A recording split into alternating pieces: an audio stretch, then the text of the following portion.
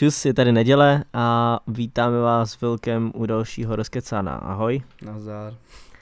A máme tady spoustu témat, Pochettino, Ronaldo, De Rossi, Arsenal, Asensio, De Ligt, Guardiola, bla bla bla, spoustu dalších, takže z toho máme dost, nebudeme to zdržovat.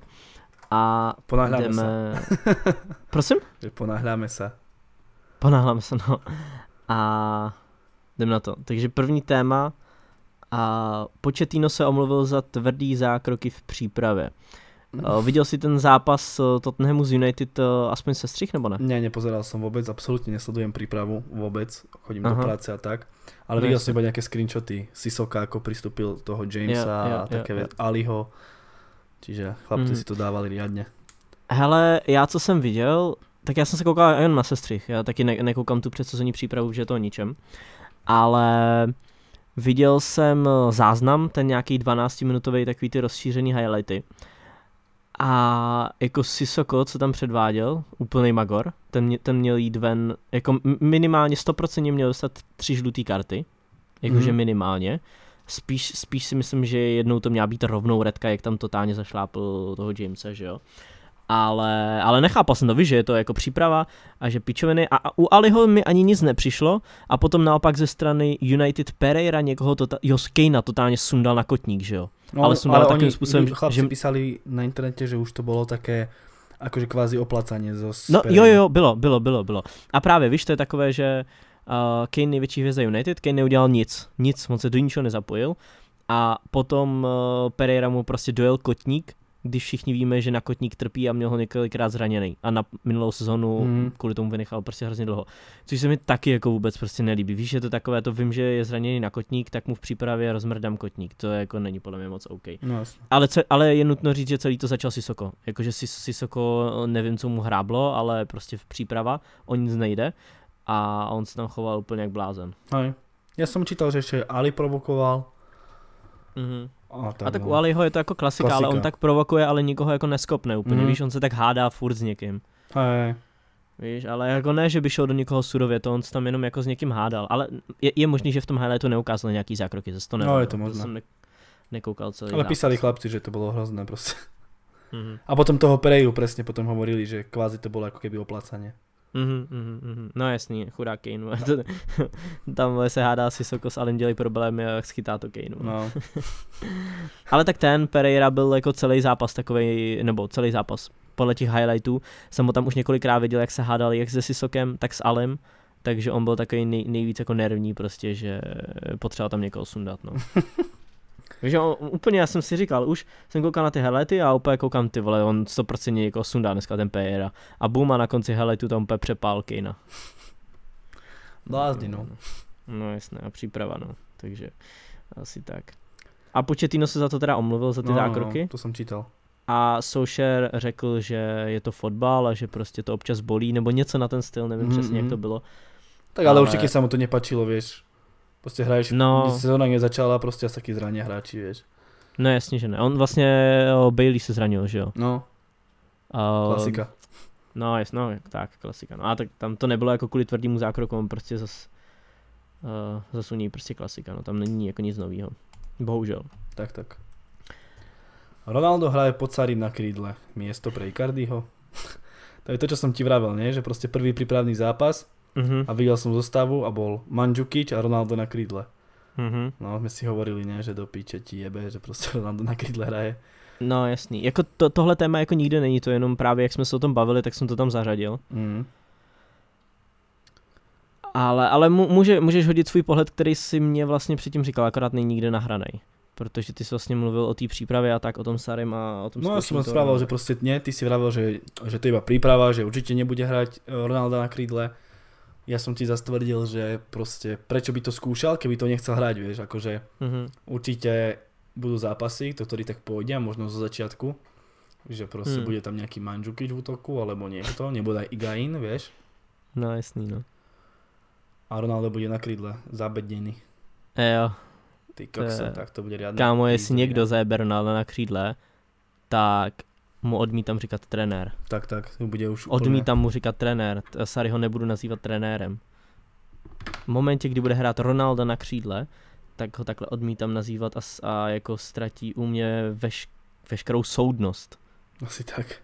Jako to je, jakože v poslední době fakt jakože narážíme, víš, na nějaké věci, které nějakým selským rozumem jsou úplně mimo. Víš, že každý, kdo, dobře, ne každý, kdo kouká na fotbal, protože některý názory lidí, co koukají na fotbal, jsou jako hodně ujetý, ale každý, kdo kouká na fotbal a přemýšlí u toho, tak ho něco podobného ani v životě nemůže napadnout. No. Víš, jakože tohle bylo Ronaldo před 6 lety na křídle. Možná i viacej. No možno i víc, no. Ale ne, ještě před 5-6 ještě by se dalo říct, ale víš, že posledních prostě 5 let, 100% posledních 5 let je čistý útočník, Ronaldo. Jasne. Stále mu odchází rychlost, stále má míň těch individuálních soubojů jeden na jednoho. Absolutně. No jasně, ale má pořád dobrou rychlost, která ale mu nestačí na křídle, že jo. Tam mu stačí právě v tom útoku, to zrychlení má dobrý. Ale jako jeho cpát na křídlo, vem si, že prostě... A Mandžukiča na hrot. Tak jako Mandžukič jako je prostě lepší, zase Mandžukič jako je útočník, jo. Tam jako... Ako hej, však ja neviem, že není útočník, on je útočník, ale proste vieš, ako ste hráte Ligu majstrov s Mandžukičom na hrote? No, vieš. To hodně štěstí. Ako dobre, bude tam Icardi, ale tu ide skoro toho, alebo možno tam bude Icardi, ale ide skoro toho Ronalda na krídle. To je jedno, prostě v momentě, kdy máš Ronalda v týmu, Ronaldo musí být útok. I kdyby ti tam přišel kdokoliv, vole, kdyby tam šlo 8krát Icardi, tak Icardi mu může tak maximálně leštit kopačky, vole. Asi co, tak, jako, no. co jako Icardi neudělá prostě ani polovinu toho, co Ronaldo, že jo. To je prostě se bavíme o úplně jiných hráčích, tyjo. Prostě Ronaldo nemůžeš momentálně srovnávat s žádným útočníkem, nepočítám Messiho beru spíš jako takovýho neklasického útočníka prostě. Takže... Uvidíme, čo to bude, no. No já jsem na to sám zvědavý, protože on hrál už dvakrát už hrál na krídle, no. Což už víš, jako jednou jsem si řekl, OK, ty vole, tak jako udělal nějaký hovno, víš co, jo. Ale když ne, on to bude dvakrát, určitě to bude zkoušet. To je jako mega píčovina, no. A jakože... Ale jako já Sarriho pořád ještě uznávám, protože to nejsou oficiální zápasy, ale no, jo. Já mám o Sarrim jako docela dobrý mínění. Dělal v Chelsea občas nějaké věci, které absolutně nedávaly smysl a jako byl totálně zabedněnej. Víš, že půl roku prostě střídal Kovačič Barkley stále ve stejné minutě snad, ty vole. Jo. Že on měl snad napsané, že vždycky 58 minuta a Kovačič Barkley střídání. Barkley. A bez ohledu na to, co se děje, jestli vedou, prohrávají, remízujou, mají 8 zraněných, nezraněných, zůstanou na hřišti dead, Kovačič Barkley. Potom teda jako třeba po půl roce mu jako došlo, že třeba by bylo fajn možná udělat i jiný střídání.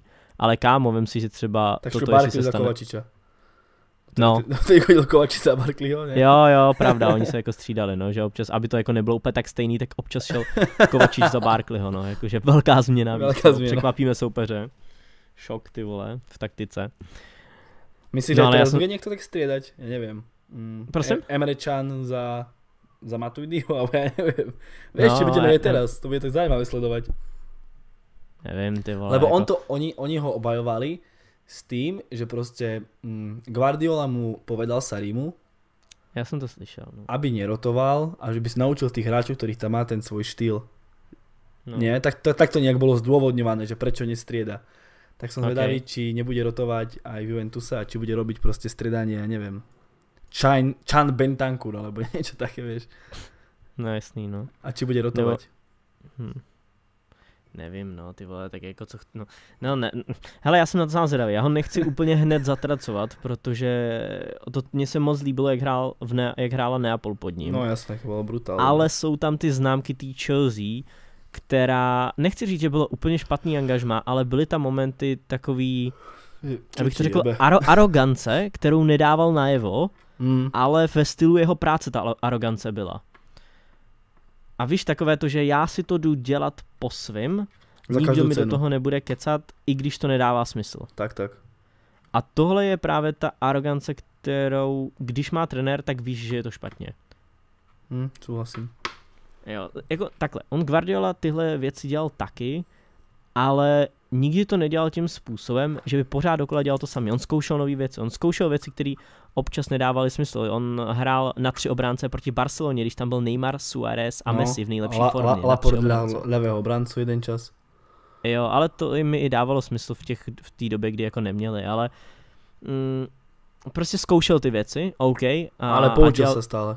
Tak, to jsem přesně chtěl ještě dodat, no, že se právě poučil, což u Sarriho sice se stalo taky, ale o dost později, že až potom tam začal... Ale tak on se dost dlouho potom musí učit. No. Vieš, ako, že 3 roka. Školy, no. Vieš, ako je už starší chlap, ale ako... Učit se 3 roka.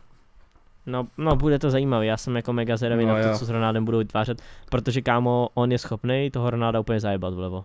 Ronaldo pokud bude vlevo, tak nechci říct, že z něho bude průměrný hráč, ale bude z něho jako nadprůměrný hráč, ale ne světová třída. Víš, on ti nedá 30 gólů z levýho křídla.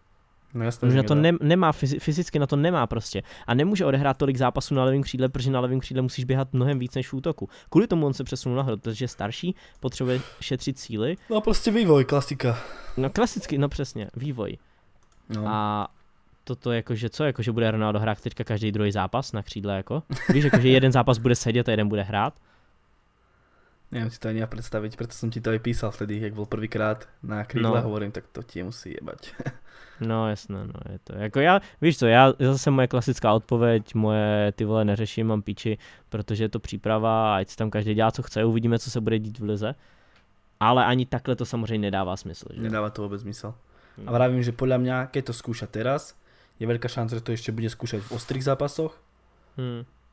A uvidíme, ako dlho to bude skúšať. Ale víš, co by mohlo být problém, kdyby reálně toho Icardiho koupili? No, protože když ho koupili, tak už prostě už si věděl, že tuto tak budu hrát.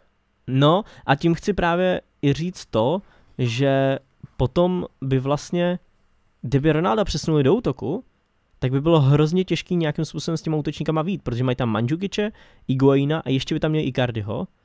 A minimálně Icardi ten jako se nespokojí s lavičkou, tím jsem si naprosto jistý. Jasné, že ne. Higuaín ten už ví, že má to nejlepší za sebou, Mandzukič ten je úplně v pohodě, že jo, ten prostě ví, že nemá v Juventusu ani co dělat, takže s lavičkou bude spokojený. Ale Icardi nebude. No jasné, že nebude. A Icardi je topka hráč? Určitě jo, takže... No, bude to velice zajímavé.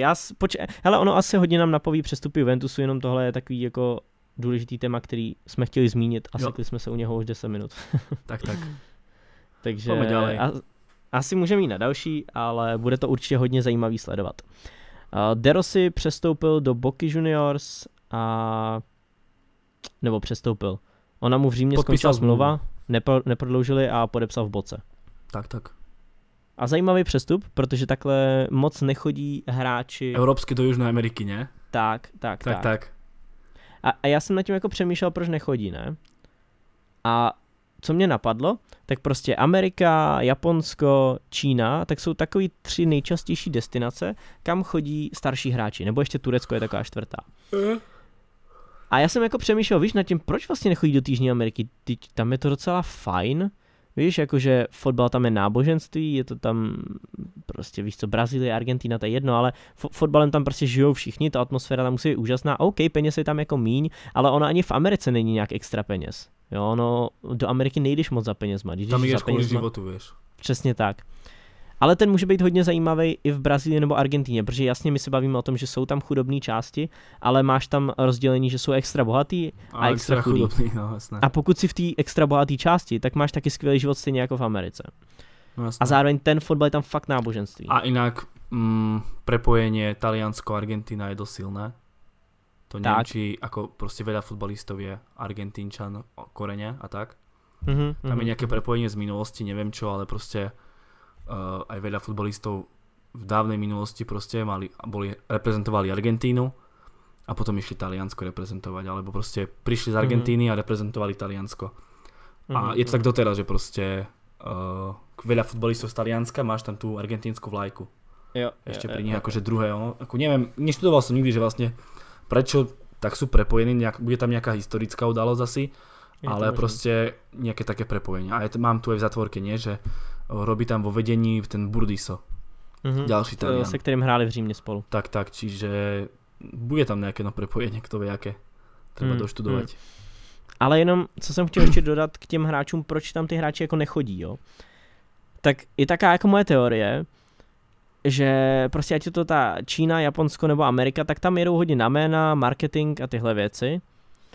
a chtějí prostě vidět ty hráče, chtějí tam přinést těm fanouškům ty slavný hráče, ale v Jižní Americe si víc to směřují na ty mladý talenty a nechtějí, aby tyhle starší hráči zabírali místo těm mladým talentům, kterým je 17, 18 a pak je můžou střelit za obrovský peníze. No jasné. Do Evropy. Do Porta. Evropy. Do Porta, no. Do Porta a potom Porto to strelí ešte za viacej. No tak, no. Ale napríklad ešte teraz do Brazílie sa vrátil Rafinha, pravý bek. A to je ale Brazilec. Áno. A tiež Brazílčan, ľavý bek, Filipe Luis. Obidva išli do Flamenga. Aha. Čiže... Ale sú to Brazílčania, nie sú to nejakí Európáni ani nič, no, ale... tak tam to neberu jako nic jako divného, protože oni prostě jdou domů. To už předtím šel Ronaldinho, Robinho, víš, tam už bylo spoustu takových Protože oni paradoxne si tam možno za ten klub brazilský zahrajú viacej akože vo vyššom veku ako v mladom. Lebo keď si vezmeš v mladom veku, tam väčšinou utekajú stamať, v mladom veku, možno niektorí tam ani neodohrajú ani zápas. Čiže kvázi sen si ani nesplňa, keď si to tak vezmeš. Jak to myslíš? No akože myslím tým smerom, že proste aj tí futbalisti, vieš, keď vyrastáš v tej akadémii toho Flamenga alebo Botafoga a tak možno snívaš o tom, že si raz zahráš, neviem, nejakú tú Copa Libertadores alebo niečo také, vieš, to domáce. No ale keď si tam aj odídeš v 17 rokoch a poriadne si ešte ani futbal za Ačko nehral, niekedy si ho vôbec nehral za Ačko, tak potom tak na staré kolena si to aspoň trochu splňa ten sen. Jo. To dává smysl, no. No, ale jako třeba já si myslím, že by tam klidně mohlo chodit víc hráčů, protože na jednu stranu si ty talenty jako hlídají, ale v Brazílii nevidíš jako moc talentů, je třeba střední záložníky a tyhle věci, víš? Takže já si myslím, že klidně by to mohli právě občas tyhle starší hráče vzít, aby naučili něco ty mladší. Víš, že by to Boca Juniors je taký, akože keď ťa napadne Argentina futbal, tak je napadne Boca Juniors, vieš. Jo. A jinak ještě bych dodal, že De Rossi měl vždycky slabost pro Boku a říkal, že jim i fandil jako už předtím, než tam vůbec přestoupil, nebo když se řešil ten přestup, že prostě to byl klub, ke kterému nějakým způsobem jako vzhlížel a říkal i teďka už i jako na tiskovce říkal, že se těší na zápas s River Plate. No jasné, to je krása. Tam bude se peklo, no jako. No, pojď další. Arsenal kúpil Salibu zo San Etienne za 30 miliónov, ale nechali ho rok hosťovať v klube. No.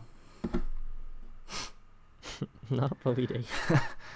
Tak keď si vezmeme situáciu Arsenalu, v akej sú, vyhodia 30 mega, čo je myslím málo, ale vyhodia 30 mega za hráča, ktorého nemajú hneď.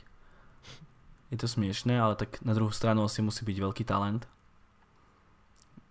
Keď za ňo dajú 30 mega a nie je to vlastne nejaké žiadne riešenie okamžité. Hele, talent to jako je. Já jsem ho nechci říct, že jsem ho tady viděl 100krát hrát a že znám dokonale, jak on hraje, ale prostě četl jsem si nějaké věci ze zahraničí, jaký jsou na něj reference a prý talent to je obrovský, chtělo ho hodně týmů, on dal přednost Arsenálu, ale podmínka San Etienne byla taková, že tam musí ještě v klubu rok hostovat, jinak že ho prostě neprodají. No vravím, že musí to byť akože veľký talent, keď Arsenalových situácií si ho dovolil ešte proste rok nechať. No a tím chci ale říct, že klubu, tak jako tak, přestože je to třeba velký talent, tak to ze strany Arsenalu je blbost, protože oni nemají peníze.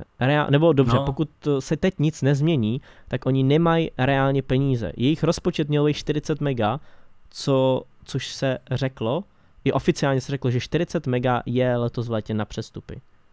To je a za 30 koupit hráče, který tady ani jako, který rok tam nebude hrát a budeš se tam jebat ty vole s Mustafim v obraně. Ale prostě keď sa vráti, tak to ještě nebude možno okamžité riešenie. No to je taky otázka, no. Ale primárně jde o to, že oni teď hned potřebují posílit a nakoupí hráče, který u nich rok nebude hrát. A za 90 nebo za 80% rozpočtu. To je... A Sebajo sa vezmu na hosťovanie, čo je celkom fajn, myslím, potrebujú záložníka, ale bez opcie, ako... No čo ti na to poviem, ako smiešné. Tak ono, co se týče Sebajose, tak tam to jako dává smysl, protože já si myslím, že Real ho nechtěl pustit s opcí. A tak jako tak, opce by byla minimálně 50 mega, na který Arsenal stejně nemá. Jo.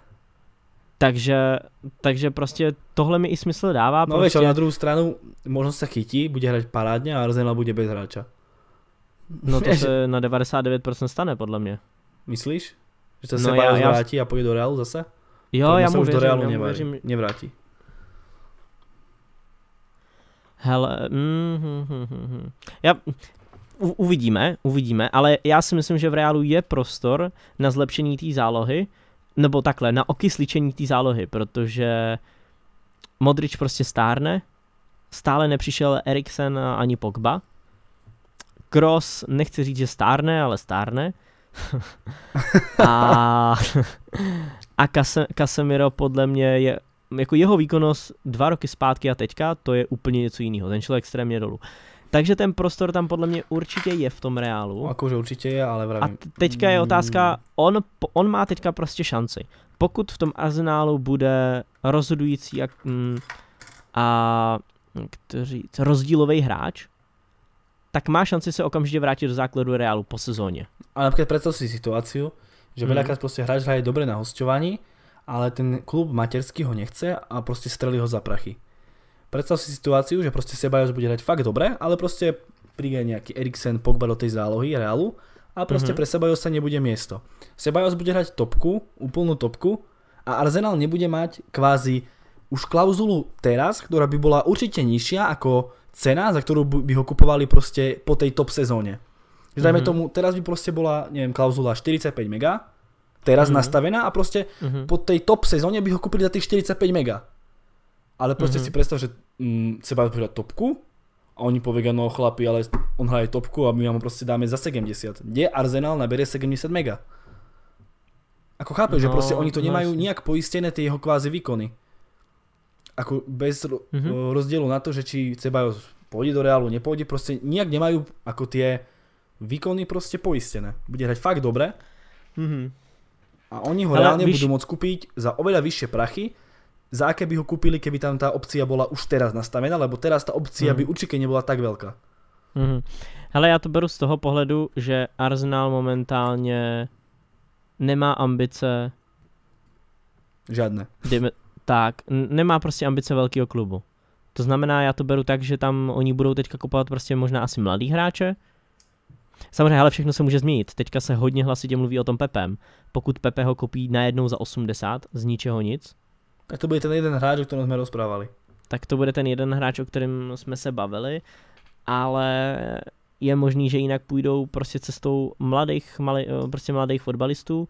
Budou tam chodit na rozehrávání hráči z větších klubů. Prostě Monako. Tak, Monako, Dortmund styl, něco takového. Jenomže je rozdíl Dortmund styl v Německu a Dortmund styl v Anglii. No, to je Dortmund styl znamená bez ligy mistrů. Asi tak. Jo, takže dejme tomu, že oni se prostě spokojí s tím, že budou hrát to 5., 6. místo, Evropskou ligu. A možná to budou jako jejich finální ambice s tím, že když se podaří někdy liga mistrů, tak super. Ale... Predáme hráčov, ktorí nás tam dotiahli a nevrátime sa tam ďalšie 4 roky. No něco podobného. Něco podobného si myslím, že je jako klidně možný, protože pokud bychom se bavili, že Tottenham nebo United ho vezmou na hostování bez opce, tak bych řekl, že je to z jejich strany úplná kokotina. Ale ze strany Arsenalu si říkám, hele, možná ty jejich ambice jsou prostě jako jinde. Víš, jejich ambice nejsou právě na mít ty top hráče. A ze Ceballos se bude z mýho pohledu top hráč.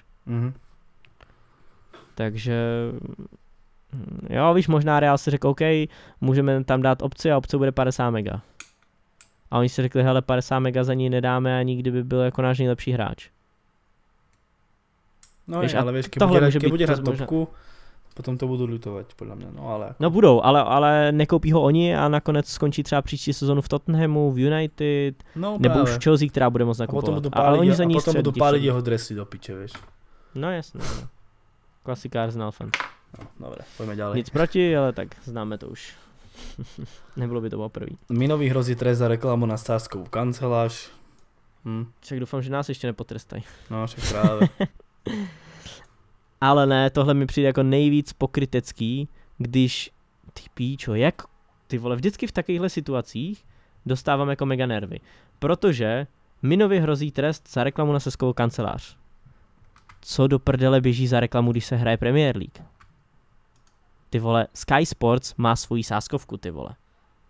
Tam je asi 8 sázkovek a z toho 5 z nich má reklamu snad každý zápas Premier League.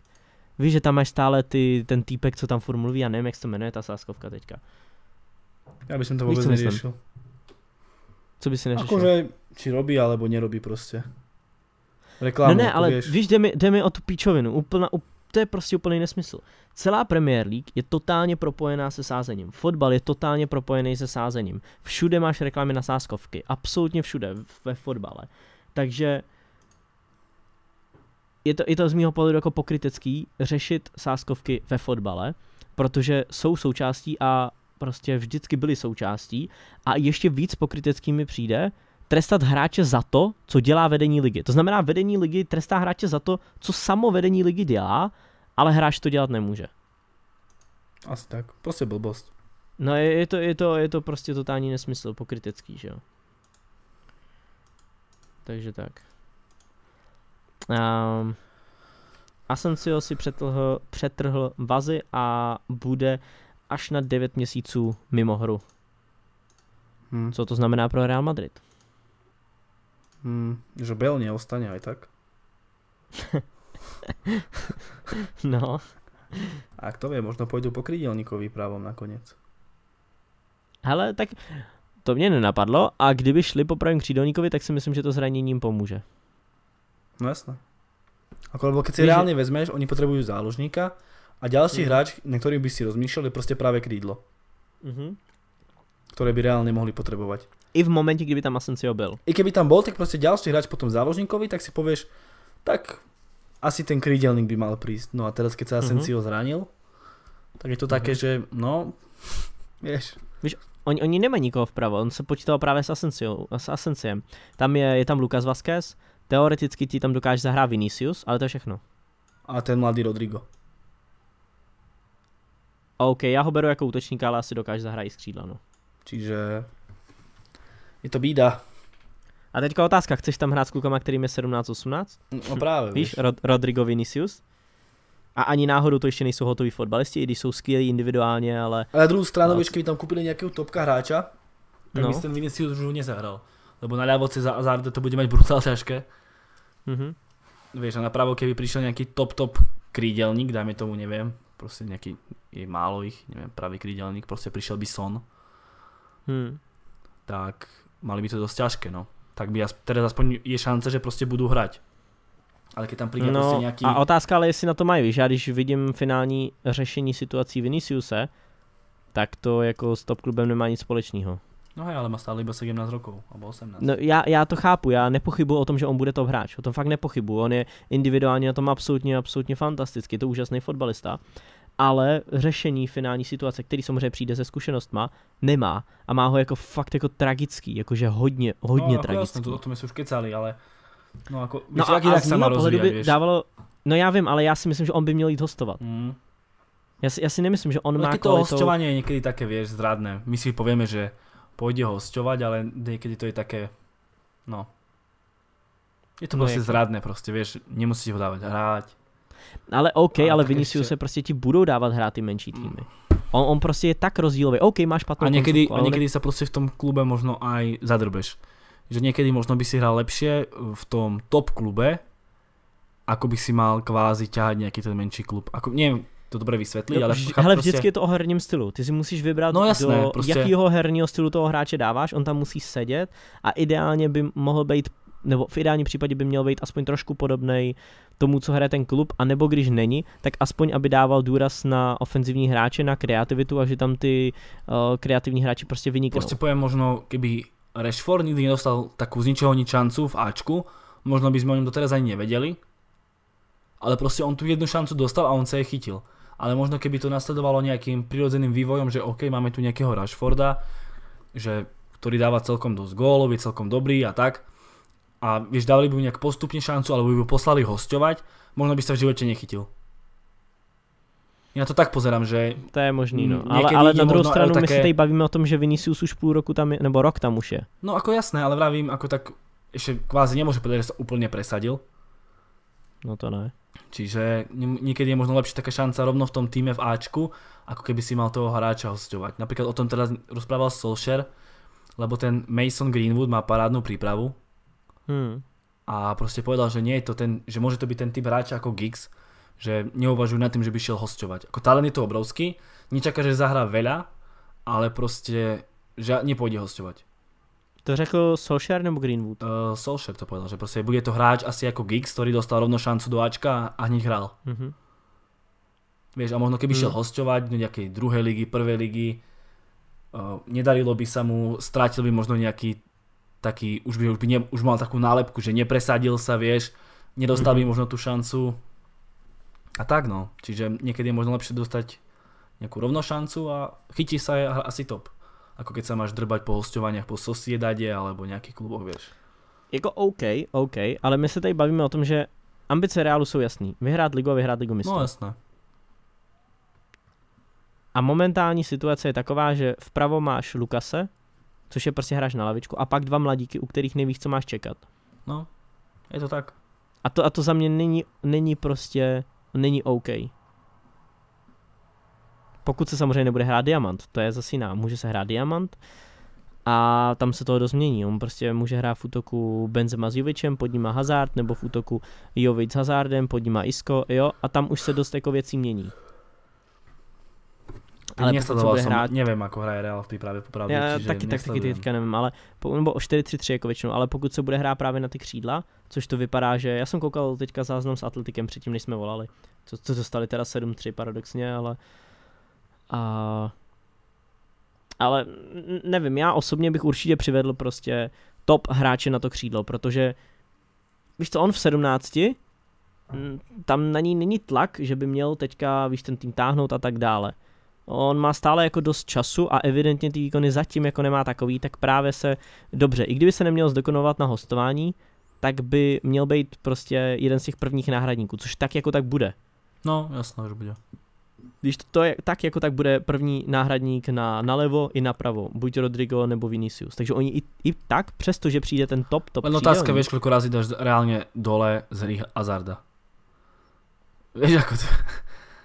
To nie je ako keby si stredal napríklad, neviem, že ide stredať, neviem, Kovačič Barkley, vieš, alebo niekto taký. Ja viem, ale my sa nebavíme o tom, Hazard je hráč, ktorého nedáš dole, či sa mu darí, alebo sa mi nedarí, lebo proste vie, že on to dokáže tak či tak zmeniť ten zápas. No to jo, ale já se tady nebavím o tom, že tyhle mladí kluci mají rozhodovat ty klíčové zápasy. V těch bude hrát Hazard a v těch Hazard střídat nebude.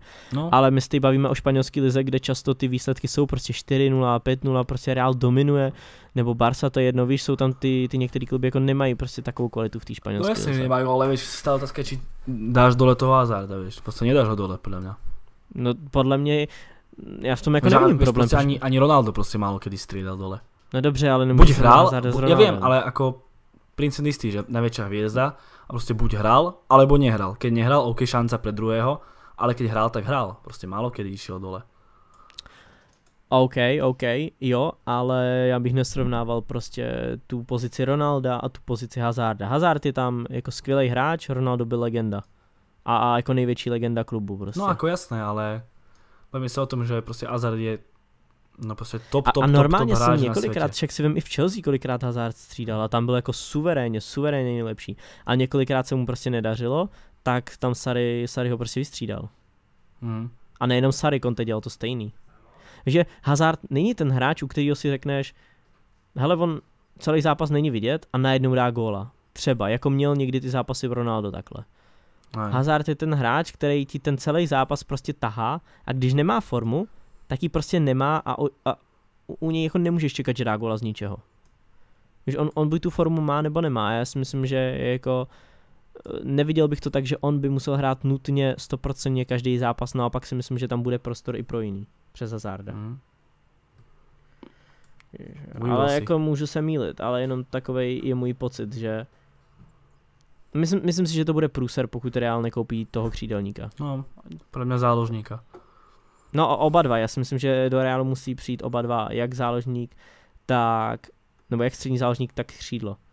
Já už jsem říkal, že za mě byl zbytečný přestup levýho beka, byl za mě zbytečný, ale radši ty peníze měl investovat někam, kde je to jako reálně potřeba. A teďka je otázka, víš, teďka se budeme vymlouvat, ty vole, tak vyhodili jsme 40 mega za levýho beka a teďka už není na křídlo. Otázka, uvidíme, jak to dopadne. Může další. Čekaj, sekunda. Delikt.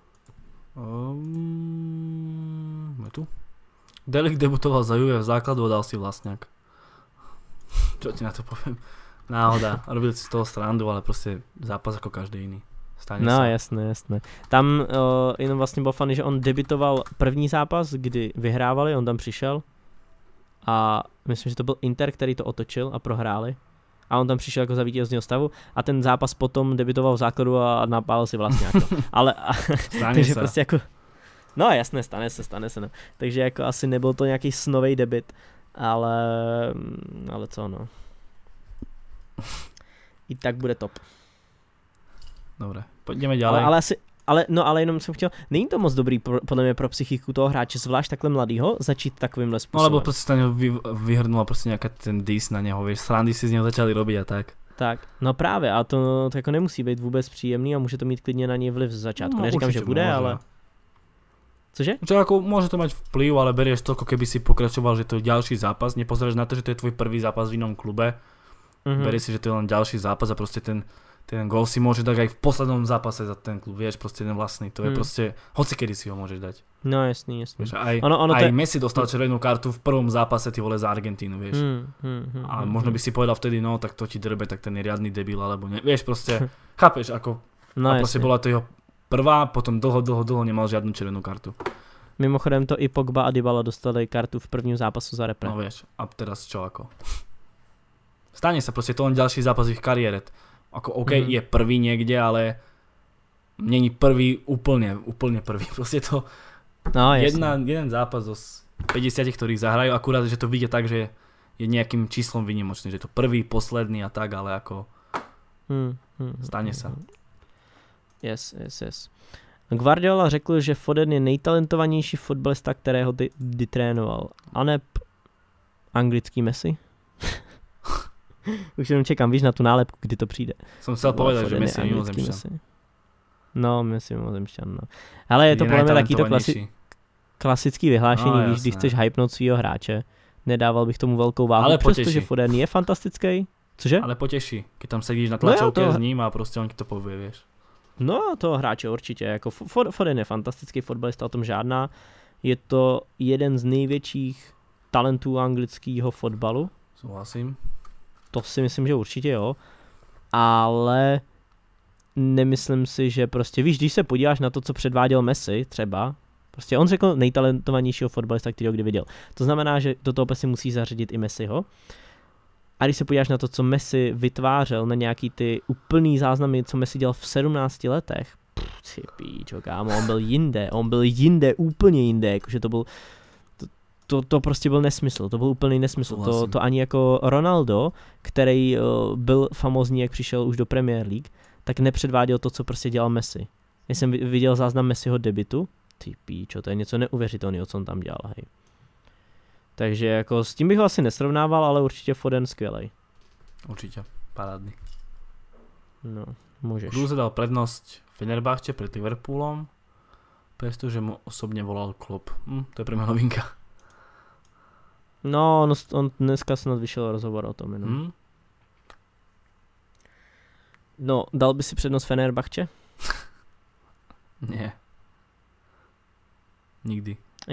Jenom připomínám, že Krusovi skončila smlouva v Brémách. Tak. A on tam bol jeden z najlepších hráčov, myslím aj. Dosť sa špekulovalo o tom, že má ísť aj do Bayernu inak. Za mě jako hodně divný rozhodnutí, no. Samozřejmě ve Fenerbahče bude číslo 1, v Liverpoolu by byl číslo 2 až 3. Otázka, jestli by on nebo Origi by byli. Možno, že by Origi mu nepredĺžili zmluvu, tým pádom, kto vie. Ne, kámo, to určitě ne, protože Origi může hrát i na křídle. To je pravda. Určitě ne. To si, a navíc... Tak ale na hrote by bol potom trojka, vieš. Kdo? No, Kruse by bol trojka. No, je to dost možný právě, ale... No, takhle, no, jako by jo... Trojka na jeden post. No a on by měl plnit roli Starydže prostě, víš? No. To znamená, že hráč, který moc nehraje, ale skoro když vůbec tam přijde, tak je cítit.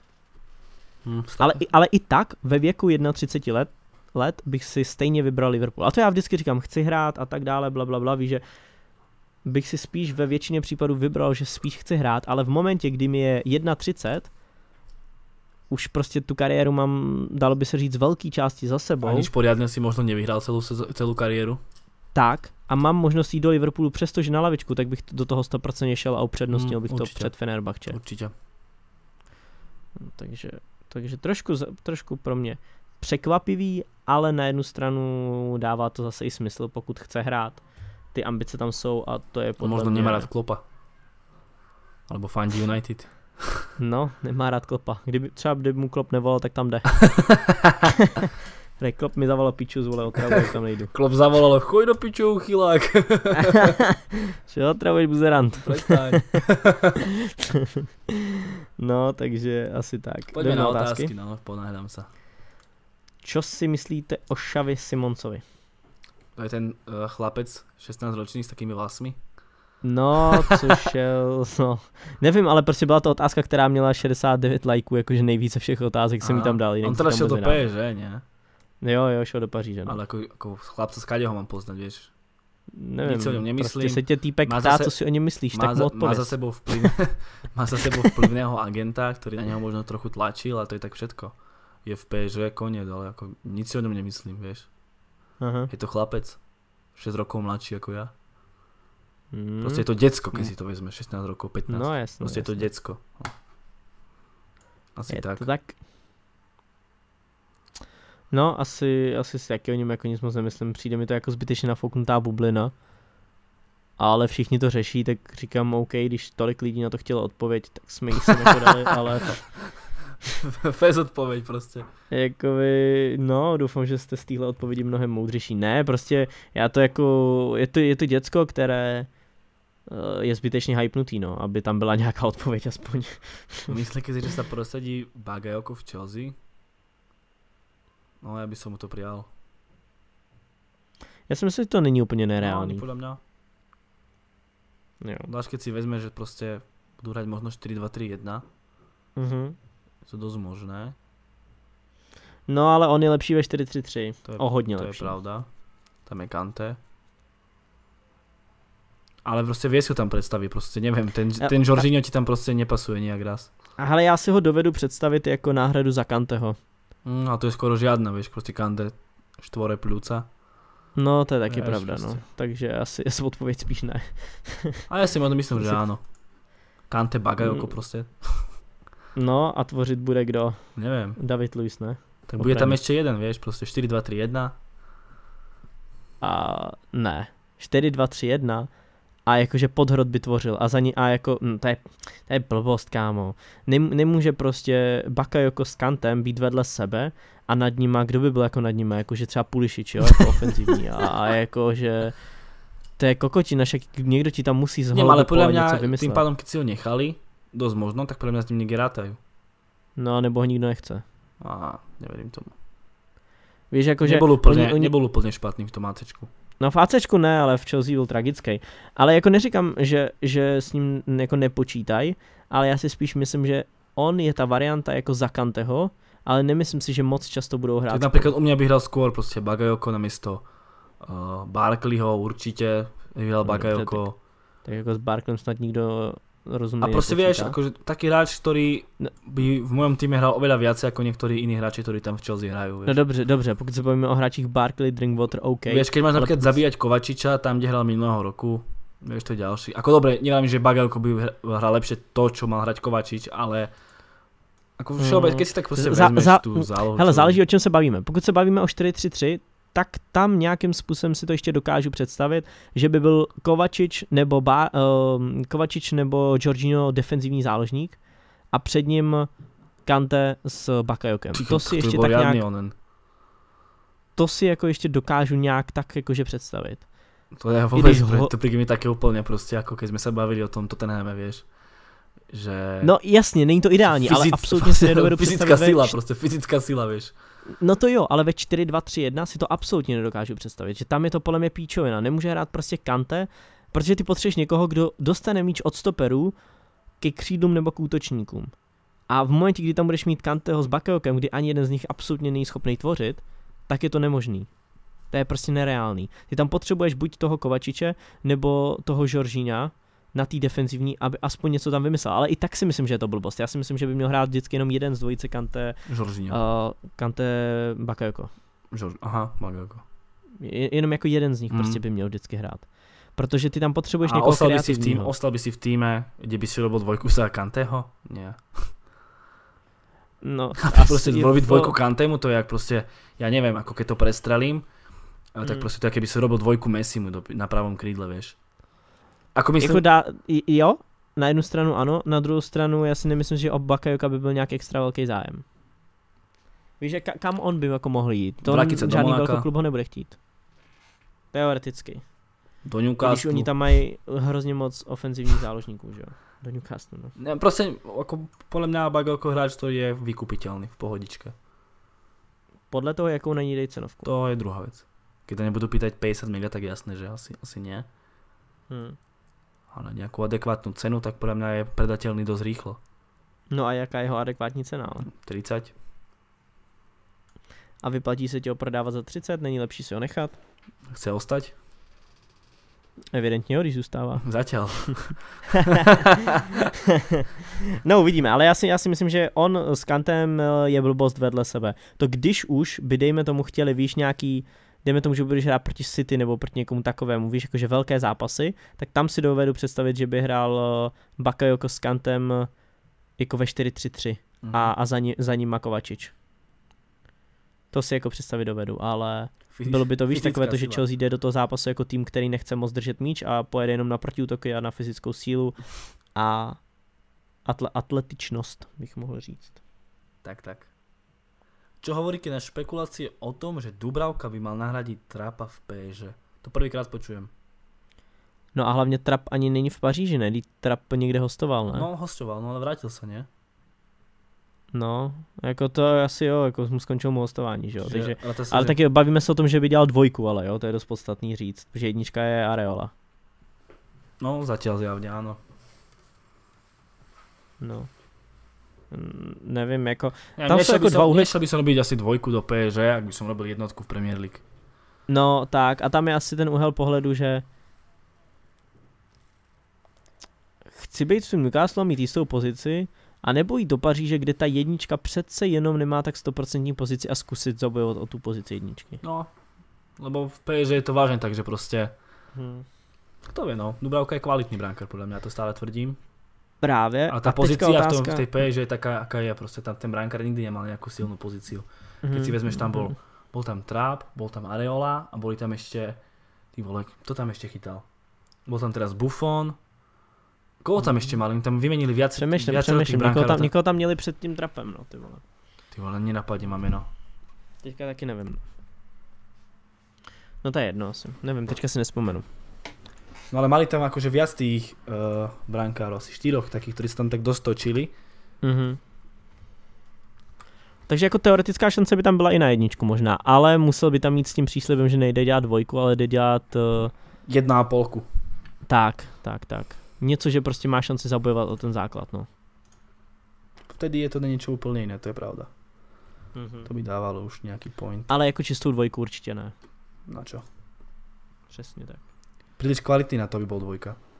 Zhodneme sa asi. No určite. Proste Dubravka, ako hral v Sparte, ja som čítal ešte veľa komentárov, proste na neho dosť aj tak hejtili ho. Potom Borec z ničoho nič prestúpil do Newcastle a zrazu patrí k jedným z najlepších brankárov v celej Premier League. Nie, ale vážne, som čítal komentáre, lebo tak Sparta jeden čas tak posilnila. No. A čo tam Dubravka a tak, neviem, fíha. Akože boli proste komentáre, reálne som zaregistroval, že proste ho hejtili. A hovorím si, ty vole, tak ako môžu hejtiť? A on príde zrazu do Newcastle. Príde do Newcastle, v prvom zápase proste vychytá United ako najväčší pán. Proste preklínaš, búraš len doma priečky aj všetko. No jasne. A zrazu patrí k jedným najlepších brankárov celej Premier League a v Sparte na něho drbali, jako to jsem byl jako z toho. Ale prostě Sparta, víš co, tam se dějou různý věci a nikdo to nechápe. Sirigu tam byl brankár. Jo, máš pravdu, no. Co říkáte na vyjádření Carlose Vely, že nehledě na věk a statistiky je lepší než Ibra? No, to není lepší jako Ibra. Za mě prostě fakticky je to fakt, že má lepší čísla než Ibra. Takže věk Ibra, víš, že říkal, že je jako starší a Vela, že mu je 29 a hraje v nejlepším fotbale a tak dále. To je všechno pravda. ale momentálně je podle mě, nebo nevím, jak tam ani jeden z nich hraje prostě, ale Tak Vela má lepší čísla prostě lepší. Prostě. Tak, má lepší čísla a může se jako vymlouvat na co kdo chce, ale je to podle mě jako realita teďka. Bral by si Ibru alebo Velu? Ani jednoho teďka už. No, v americké lige myslím. Tak jasné, že Ibru. Tak jako, hele, záleží o co ti jde, jo. Jako já to, hele, pokud ti jde o nějaký o show a tyhle věci, OK, Ibra je top of the top a dává ty góly, ale Vela má ty čísla prostě lepší, takže je asi momentálně lepší, takže pravděpodobně Velu. Ale zase se bavíme, víš, o tom typově úplně jiný fotbalisti. Jaký máš zbytek toho kádru, co tam máš za hráče, jakým stylem chceš hrát. A tohle jsou všechno faktory, které jsou hrozně klíčový a to teprve v ten moment, kdy tyhle všechny faktory máš tyhle informace, co je tam za hráči, jak chceš hrát, koho případně chceš ještě koupit a potom se rozhoduješ, kdo tam zapadne líp, Vela nebo Ibra. Ja, proste pre mňa je Ibra hráč, ktorý keby sa teraz keď vrátil do talianskej ligy, tak dá 15 gólov úplne v pohode. Verím tomu. Vela by sa pre mňa nepresadil. Ja to tak beriem asi. To, že dá veľa gólov. To je dosť možný. To, že dá proste veľa gólov v MLS-ke, v klube, ktorý je veľmi dobrý, lebo hraje za to FC Los Angeles, či ako sa volajú? No v tom, nie Galaxy, ale hraje v tom druhom. Jo. To neznamená, že proste majú to útočníka, ktorý dáva góly, OK, ale ako keď si to vezmeš z nejakej druhej stránky, neverím tomu, že by proste Vela prišiel do Talianska a bol útočník číslo 1, neviem, 20. To je jedno proste. Ne, to, a verím tomu, že proste Ibra by prišiel a on by to tam proste dával. Inak v tom zápase dal Ibra 3 a Vela 2. To je asi odpoveď moja. OK. A jak to vidíte s Balem, hlavně to, že lidé porovnávají statistiky Zidana a Bala? To som videl, kámo. Ja som ten obrázok vážne, reálne videl. Proste ja bol Zidane, Bale a porovnanie štatistik. Hovorím si, tak to už je riadne v píči, kámo. Ty vole, to je, keby išli porovnávať to, že Xavi nedával góly ani asistencie nemá. Lebo proste oni, keď si pozrieme k Xaviho, on nemá nejaké čísla, proste, já že vím, by ti spadol jazyk. Já vím, že ne, však jsme to jsme už spadol jazyk, ale to je jedno. Ještě jednou? Že by ti spadol jazyk, to som ako čo, vieš, spadol jazyk. Spadla sánka, vieš, ako... More, z čeho by ti padal jazyk, vole? No, však to som sa zasmial. Ale vravím, že nie je to čo, vieš. Nie mi to rád, že akože padne sánka, keď si pozrieš na jeho čísla, vieš. Ani jazyk? Ani jazyk. A Zidane je to isté, ty vole. To je, keby porovnávali, ja neviem, koho mohli porovnávať? Modriče s Hazardem. No, keby si povedal, že Maldini nebol dobrý hráč, lebo dal iba 5 gólov, vieš, v kariére. A tak to je zase jako úplně přestřelený, že Maldini je stoper, jo, ale... To je jedno, to je jedno. No, to není, přece ten záložník ještě tak nějak jako... Ty vole, to je, keby si porovnával, ja neviem, Ereru, ale nie Ereru, je blbosť, nejakého ofenzívnejšieho modu. Dajme tomu Pogbu a povieš, dal málo golov, lebo Mbappé dal ich, ja neviem, 40. No jasný, no. Kokotinky. Jej. Tak jo. A myslíš, že odejde do té Číny? Bale? Hej. Se jaký myslím, že jo. A myslíš, že se naučí jazyk? Nie. Možno do 40. Váš pohled na nemohoucnost United ohľadom Bruna Fernandesa. To neriešme asi, to sú iba špekulácie. OK. Kedy bude další společný manažer? No, tak to bude asi dlouho, no. Ty vole, lebo ďalší týždeň, poviem ti môj program. Hele, ani nemusíš, protože já se příští týden stěhuju do Brna a měsíc tam budeme bydlet jakože v bytě s klukama. Bez internetu.